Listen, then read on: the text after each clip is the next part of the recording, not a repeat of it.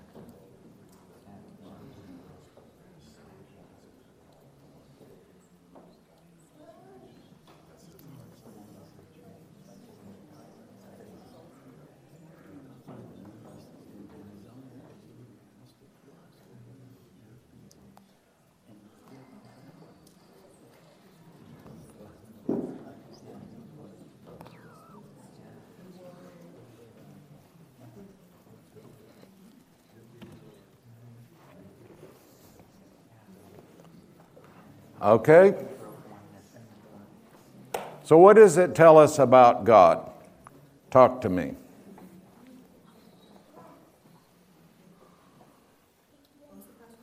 First question I have is, it says, "Let us make human beings in our image." So He's an us God. Pardon? second verse is one. The Lord is Well, He's a us and He's a one. Now, how do we get a hold of that? Okay, it's a little hard to get a hold of that, isn't it? But He's an us God and He's still one. What does it tell us about who we are? Anybody? Well, we're created to be like Him. We're created in His image. So we're created to be like Him. So whatever we can learn about God tells us something about us. Right? Okay. Now, an us God who is also one. Do you think the Israelites in those days understood really what that meant? I mean, everybody around them had multiple gods. They understood the us part. Okay. But Israel was insistent that there's only one God. Even though He's an us God. His name, Elohim, is plural. He has a plural name. So the culture around them would have understood the us part, but they didn't understand the one part. And I don't think Israel understood how to put those together. Now, I want to give you a principle of interpretation. I received this from my favorite seminary professor, J.C. Winger. The new is in the old concealed. The old is by the new revealed. Or you can equally say, the new is in the old contained. The old is by the new explained. Now, what does that mean? Well, it means that what is there in the Old Testament, but not clear, it's concealed, like God who's us and one, is made more clear in the New Testament. Now, does the New Testament make this idea that Yahweh, the God of Israel, who is one God, is also three persons? We sang about that this morning. Okay? Now, do we even today, do we fully understand that? No. That's a part of the mystery of God. I've had a lot of people, sometimes, we think we have to explain everything. And so I remember the first explanation I got of the Trinity as a child was that it's like an egg. An egg has three parts. It has a shell, a white, and a yolk. Okay, maybe that's helpful, but the truth is, those are all three very different. You don't eat the shell, right? I never eat the shell, intentionally anyway. Okay, so they're very different. And then I remember being told it's like water. Water can exist as steam, as a liquid water, or like ice. And that's true to a point. I mean, that's true, but it's like the same water is not water and air and ice all at once. So my point is, you see, we get in trouble if we think we have to be able to explain everything about the living God, because there's things we cannot explain about Him. Amen. That's right. And if you try to, also, what was concealed in the Old Testament about this three-in-one God is revealed more in the New Testament. The same thing is true that the Messiah would suffer and die for our sins. That's there in the Old Testament, but it wasn't real clear until Jesus came. And so there's some things that are still a mystery. Since we lost our son 2.5 years or so ago, and he went to be with Jesus, I've thought a lot more about what eternity's like. And it's like, the day he walked through the veil into eternity, he moved from a dimension where time is to where time isn't. Right. And it's like, sometimes I get thinking about that, and it's like, what is that like? And let me tell you something, you can't figure out what that's like. And if you try too hard, you just blow your circuits. Because we don't have any frame of reference for that. So there are things that are like that. But what is concealed in the Old Testament is revealed in the New. It's much more clear. And so we interpret the Bible with that perspective. Now, what I want to talk to you today is about community, or the relationships that we want to talk about as relationships in the kingdom are in the very nature of God. How many of you have read the book or seen the movie The Shack? A number of you. I have some issues with the man's theology, particularly in his more recent writings. But he painted a picture of the Trinity that was just captivating to me. And I think it gave me some insights into who God is. And so I want to talk to you today about community that's birthed in the heart of God. And back in the 90s, I did cell leader training for Ralph Neighbor's organization from Houston. And I had a session I did on community, and I always begun it with a story that I'd heard about somebody asking the late jazz musician Duke Ellington to define rhythm. And he thought a minute and he said, well, if you got it, you don't need no definition. And if you ain't got it, there ain't no definition going to help you. And that really rang a bell with me because I ain't got it, you know. Back when we used to clap and to clap along, I had to watch somebody or I was totally out of sync with everybody else. Well, it's a little bit like that, and I use that, and I told people, community's a little bit like that. Until you've experienced it, it's really hard to understand what it's about. Because it's a new dimension to life that's part of the kingdom that very, very few people in their brokenness really experience. So we want to talk about that. And I love quotes. Those of you who know me know that I love quotes. So I begin with a quote, I end with two, and in between we're going to look at some scriptures that connect them. All right?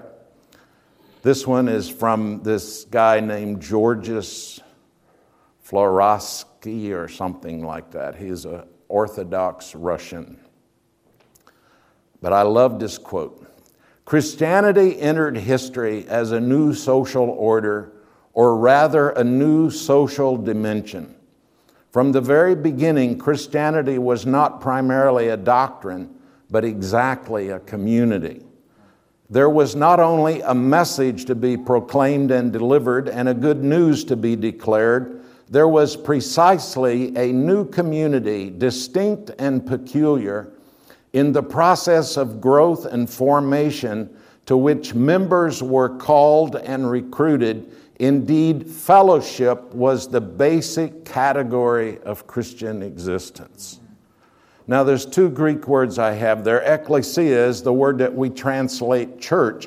It means the called out ones. So when we come to Christ, we're called out of something.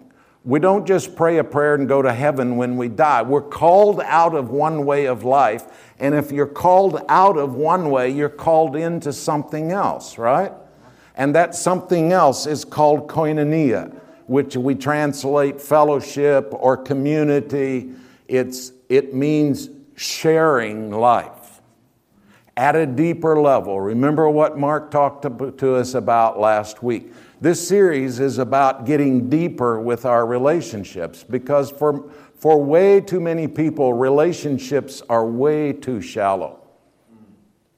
And then when the rubber meets the road and something happens, if you don't have relationships that you can hang on to. Now, because I lost a son, I know how important that was. Because you lost a son, you had relationships that you could hang on to in the middle of that. Okay.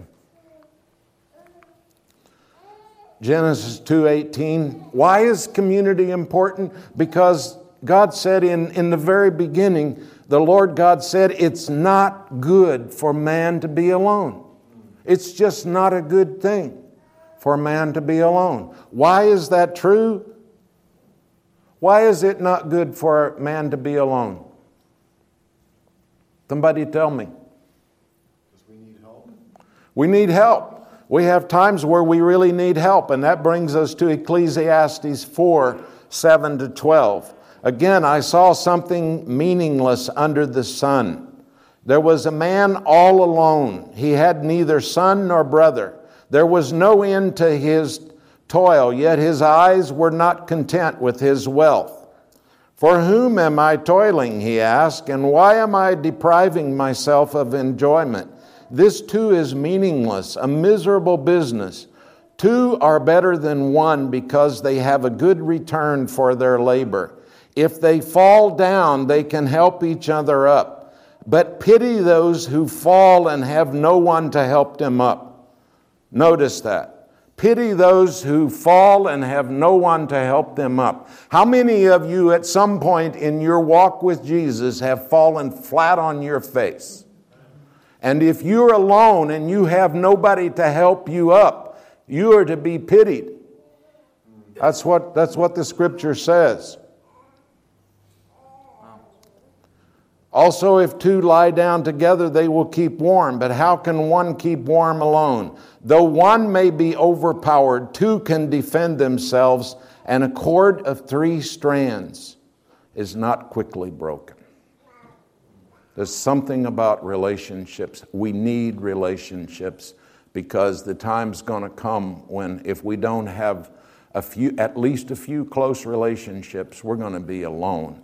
And I want to tell you something. The devil loves to find Christians who are alone. Because when you're alone, you're no match for him.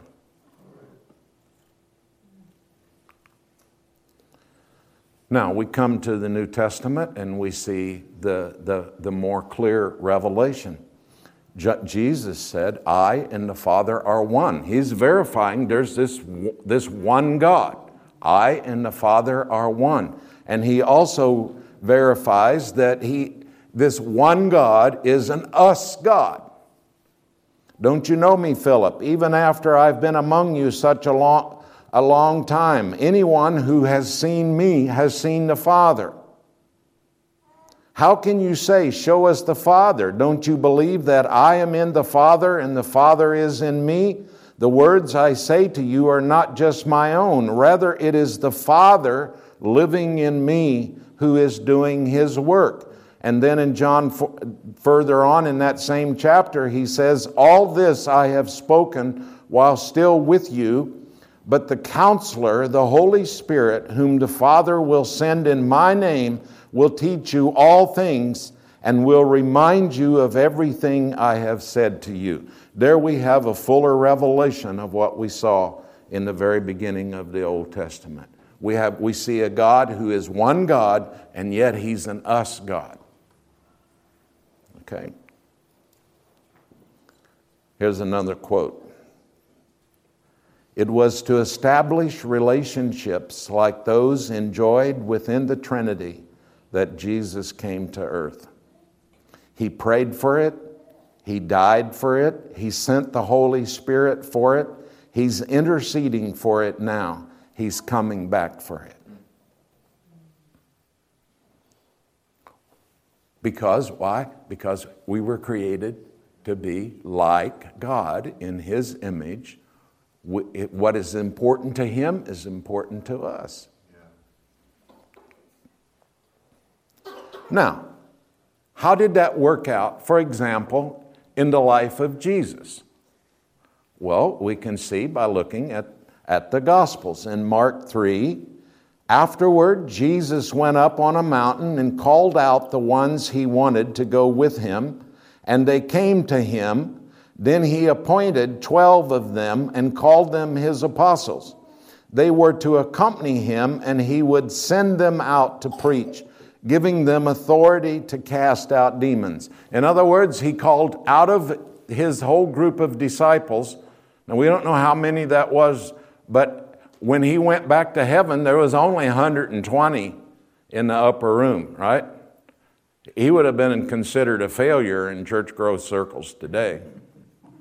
Okay? But out of that larger group, He called out 12 of them to be with Him and to send Him out. That's the order it needs to happen in, folks. When people get sent out before they've been with Him, they cause problems. He called them to be with Him, and then He sent them out. And not only did He call 12, but He hung around with 3 of those that we read about many times. They went to the olive grove called Gethsemane, and Jesus said, "Sit here while I go and pray." Was this a very strategic time in Jesus' life? He's getting ready to die. On one of my trips to Israel, we were having a worship service in the Garden of Gethsemane. And at the end of that, Gerald Durstein, our tour leader, asked me to pray. And I started praying and I couldn't finish it. I just was overwhelmed because it hit me. This is where my salvation was won. It was carried out on the cross, But here's where Jesus struggled through. Am I going to do what I want to do, or am I going to do what the Father wanted to do? And it was like, now, and in that moment, what did he do? He called out the 3 closest people to him to stand with him and be with him. Now, we know what they ended up doing. They went to sleep. Sometimes even the people that are close to you go to sleep. But you know what? Sometimes you just need to know they're there, even if they're asleep.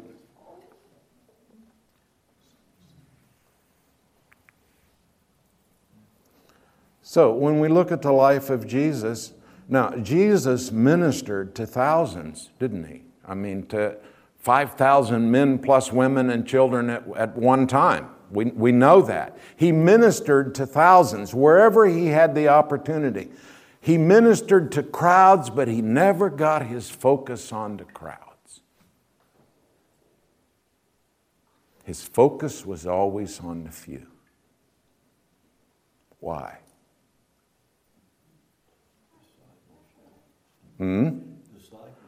Because if he knew when he poured himself into a few, they would go out and pour themselves into a few, and they would multiply this thing. So Jesus he ministered to crowds. You know, one of the mistakes a lot of churches make today is they gather crowds and call that success. That's not really success if we're following Jesus. The success is that we're calling out people out of darkness into light, out of an old way of life into a new one, and they're repeating that to others.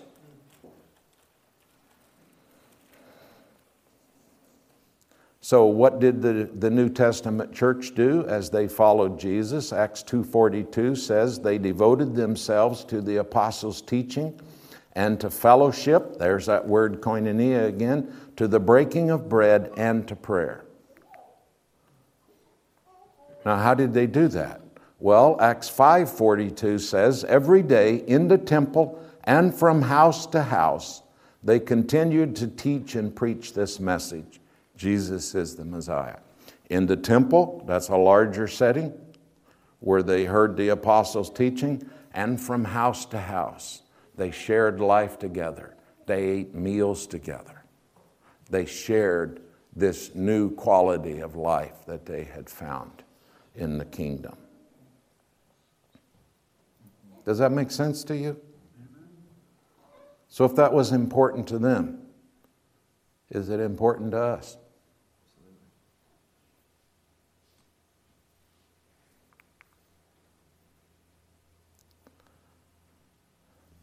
Why are there at least 22? Now, I've been told there's more than that, but that's what I found in the New Testament. I did an interview one time back when I first wrote Integrated Lives. I did an interview with the Moody station in Chicago. And in the course of that, I talked about these one another's. And I got an email from this guy who said that he and his wife, when they got married, used the one another's of the New Testament as their vows to each other.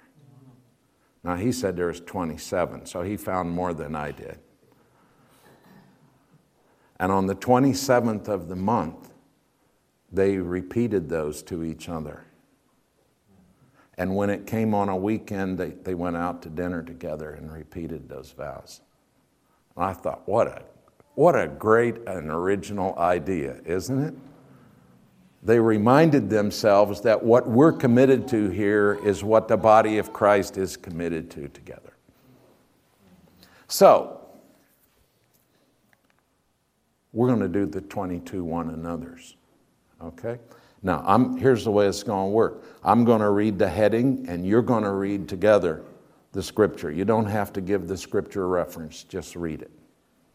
All right? Can you do that? Yes. All right. Love one another. A new command I give you, love one another. As I have loved you, so you must love one another. By this everyone will know that you are my disciples, if you love one another. Be devoted to one another. Be devoted to one another in love. Honor one another above yourselves. Honor one another above yourselves. Live in harmony with one another. Live in harmony with one another. Do not be proud, but be willing to associate with people of low position. Do not think you are superior. Accept one another.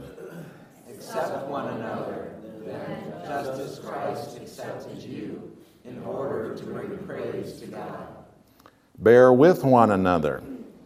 Be completely humble and gentle. Be patient, bearing with one another in love. Make every effort to keep the unity of the Spirit through the bond of peace. Be at peace with each other. Be at peace with each other. Instruct one another. I myself am convinced, my brothers and sisters, that you yourselves are full of goodness, filled with knowledge, and competent to instruct one another. Carry each other's burdens. Carry each other's burdens, and in this way you will fulfill the law of Christ. Greet one another. Greet one another with a kiss of love. Peace to all of you who are in Christ. Now, pause there a minute. The church I grew up in believed in what was called the holy kiss. But the only people who did that were the ministers. I'll bet you grew up with the same kind of thing. Yeah, but it was everybody. It was everybody.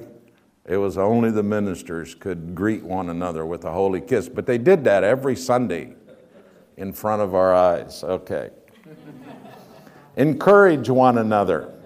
Therefore, encourage one another. Build each other up. Build each other up, just as in fact you are doing. Admonish one another.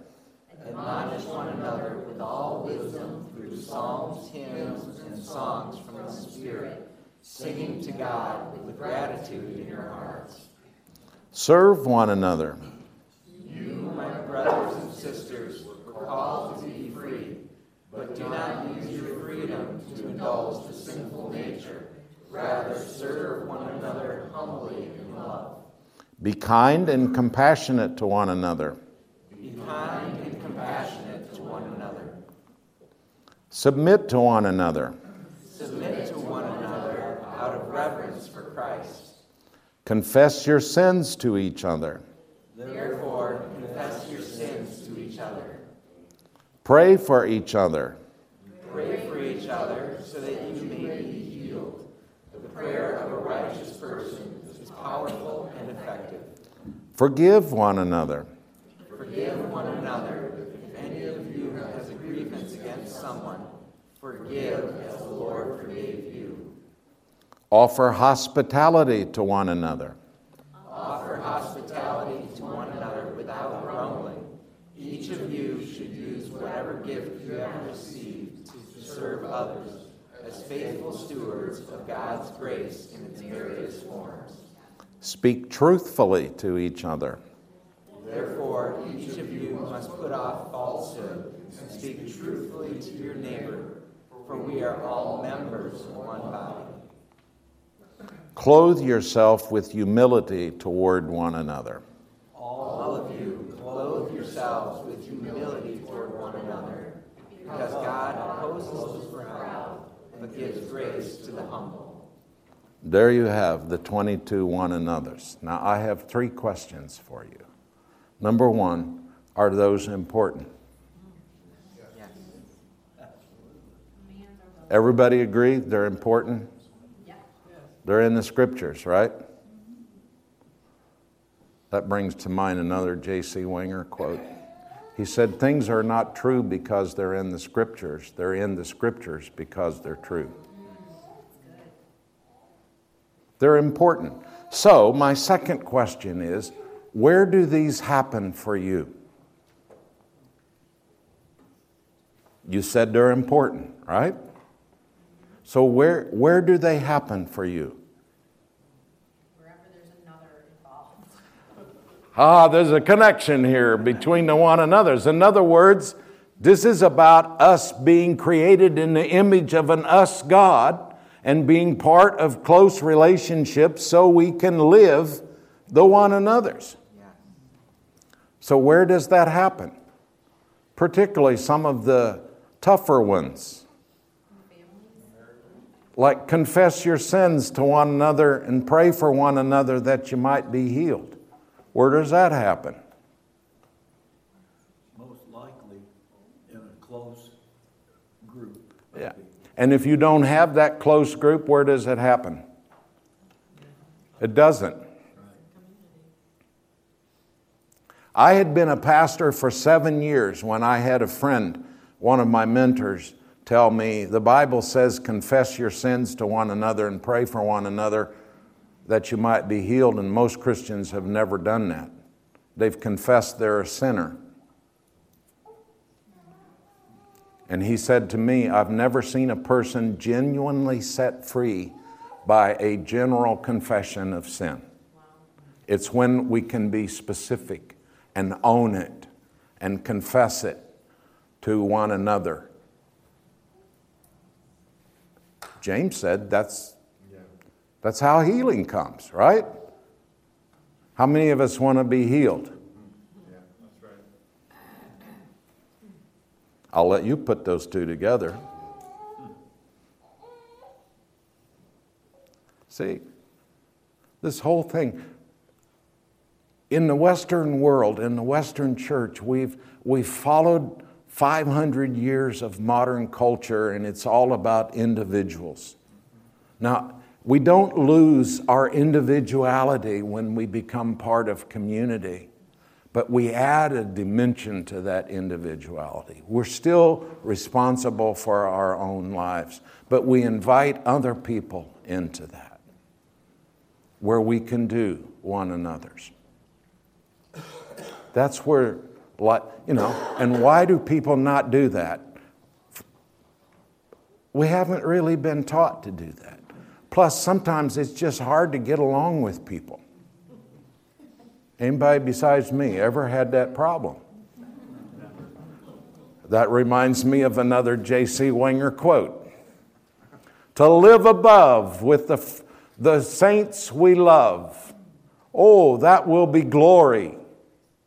But to live below with the saints we know, now that's a different story.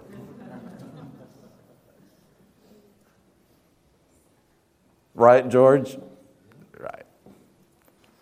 Which is why we need each other. And the very things that tend to isolate us keep us from what we really need. Sometimes it's past experiences. It's all kinds of things.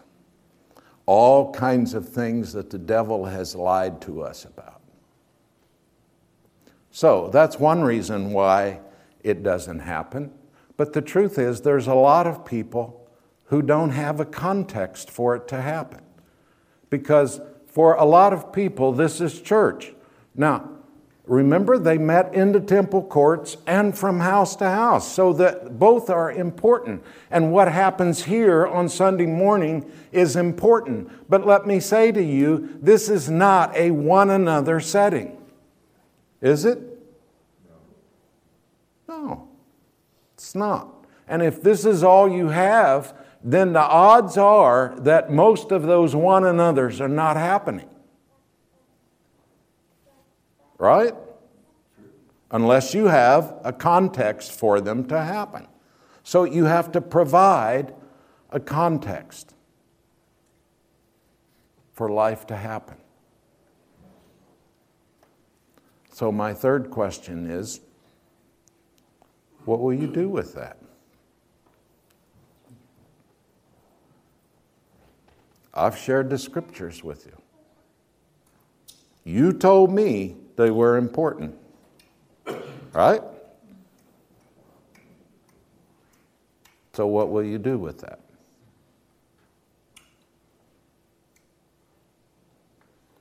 Since a year ago, August, when I heard from my friend Jim Egley, The problem with Western discipleship is it's all a knowledge paradigm. Discipleship is about gaining knowledge. Biblically, discipleship is an obedience paradigm. And so from that point to this, I have two questions that I ask when we do Bible studies. I do this with, Gwen and I do this with Jason and Sasha, right? We talk about two things. How do you understand what that says? And what will you do with it? It's the second question that we haven't typically asked each other. And so we keep accumulating knowledge. One of my good friends is a pastor from Asheville, North Carolina. And he and I do a 1-hour Skype visit together twice a month. And we've done that for 8, 9, 10 years. One day we were talking about this, and he said, I had this vision of the people in my congregation. And I saw this vision, and everybody had these great big heads and these tiny little feet. Now, I've had that image stuck in my brain ever since he told me that 2 or 3 years ago. It's such a vivid image, but it captures what happens, folks. We just keep accumulating knowledge, and we don't have a context where we can walk it out. Kingdom relationships, community. We're called out of one way of life and called into another. A life of sharing, participating with one another, sharing one another's burdens, confessing sins to one another, praying for one another, encouraging one another.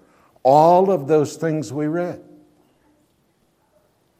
Now, when do the life groups start? October? Yep. So that's coming right up. And if you don't have that kind of a setting, that's a place to get it. That's a place you can get started on living out these one another's. All right? Okay, 2 quotes to end. This one is from Richard Halverson, who's gone to be with Jesus now, but was a long-term chaplain of the U.S. Senate. In Jerusalem, the church was a fellowship. Remember, that's the word koinonia. The church was a fellowship of men and women who centered their lives on the living Christ. They had a personal and vital relationship to the Lord. It transformed them and the world around them. Then the church moved to Greece and it became a philosophy. And later it moved to Rome and it became an institution. Next it moved to Europe and it became a culture. Next finally it moved to America and it became an enterprise. We've got far too many churches and so few fellowships. That's a pretty powerful statement from the Senate chaplain. And one last one from George Gallup. You know who the Gallup poll, you ever seen the Gallup poll? That was started by George Gallup. He's also gone to be with the Lord now. He was a dedicated Christian man. 1992, he defined 6 spiritual needs of every American. Number 1, to have a sense of community and deeper relationships. Is that what this series is all about? Okay. Second, to believe life is meaningful and has a purpose. Third, to be appreciated and be respected. To be listened to and be heard. Does this sound like to one another's? To feel that one is growing in the faith. How many people enjoy feeling stuck? Are really motivated when you're feeling stuck? Right? No, we're motivated when we feel like we're making progress. That's important. And finally, to have practical help in developing a mature faith. Community provides the context for those 6 things to happen. That make sense? Now, by my watch, I have 1 minute left, so I'm done. So I'll take a question if you have a question about what we've talked about. Comment? This makes Lou. Well, I would just say one of the things, I think one of the biggest things that stops this, the reason this is hard is because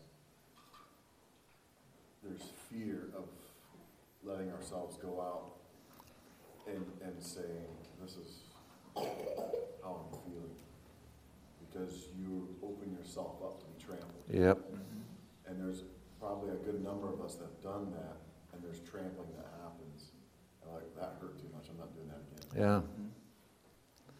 You know, and unfortunately, that... Cultivate the culture where honor and respect. Right. And this does take time of growing a friendship and this level of safety, feeling safe. Trust. Yeah. So it's highly important that we gain momentum and feeling, becoming safe to other people and feeling. You know, and the truth is, at some point, you have to be able to say, this is what Jesus said. This is what he did. And I need to do it because he's called me to follow him. And even if that means at some point I'm going to get burned, so be it, I'll be burned. But I'm going to go for it because it's the right thing to do. Otherwise, the first time you get burned, it's like, I'm never going there again. And the devil laughs because he has accomplished what he set out to do. So there's times where, you know, and it's true. I mean, a lot of times because we don't have close relationships, we talk, instead of talking to people, we talk about them. This is the culture. This is a culture in which we live, isn't it? But remember, we're called out of something and into something else. We're called out of that crap, frankly. And we're called into something. And that is where we put ourselves in the hands of Jesus and saying, I'm ready to risk this, Jesus, because this is what you did and it's what you called us to do. And I'm trusting you to take care of me. And if somebody violates that, you will bring the healing that I need for that. Otherwise, you get burned and you make a never statement. Those are called vows. I'm never going to do that again.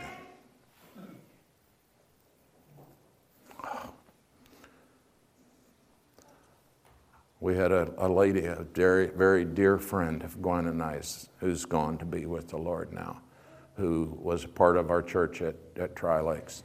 She was violated by her brothers. She was one daughter out of a number of brothers, and she was violated.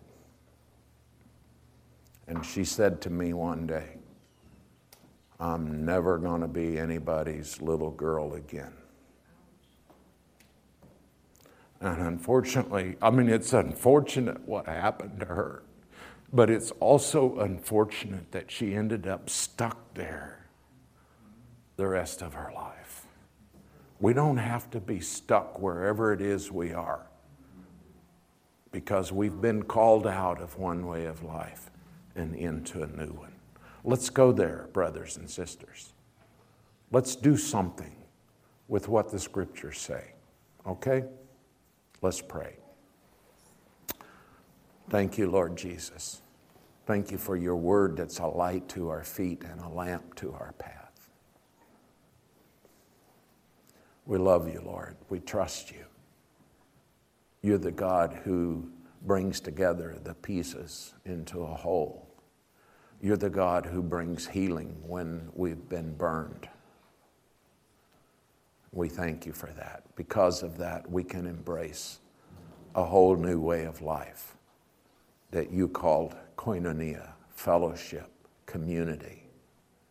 And you called us out of this brokenness that we live in our culture, and you've called us in to this new way of life. You haven't just called us into it. You've given us your Holy Spirit to empower us to live that. May we do that in Jesus' name. And all God's people said, amen. God bless you. Thank you, Dale.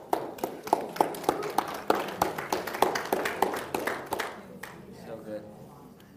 Thank you, Dale. Some of my takeaways from that were we are called into community because we are creating God's image, and alone equals meaningless. So I just wanted to reiterate what Dale had said about the October groups. That's a great context for community. There'll be sign-up sheets for that next week. And also, we know a lot of people in what we call our community, our neighborhood, that don't have that opportunity. And there's the fish fry this Friday, and that's a great opportunity to invite them into a place where they can have people that can help them through hard times or through other struggles. So come next week to hear Pastor Mark talk on relationship and sexuality. We have our Rhema team will be over here to the left, our prayer team to the right. Otherwise, you are dismissed. Go pick up your children and enjoy some fellowship and snacks. Thank you.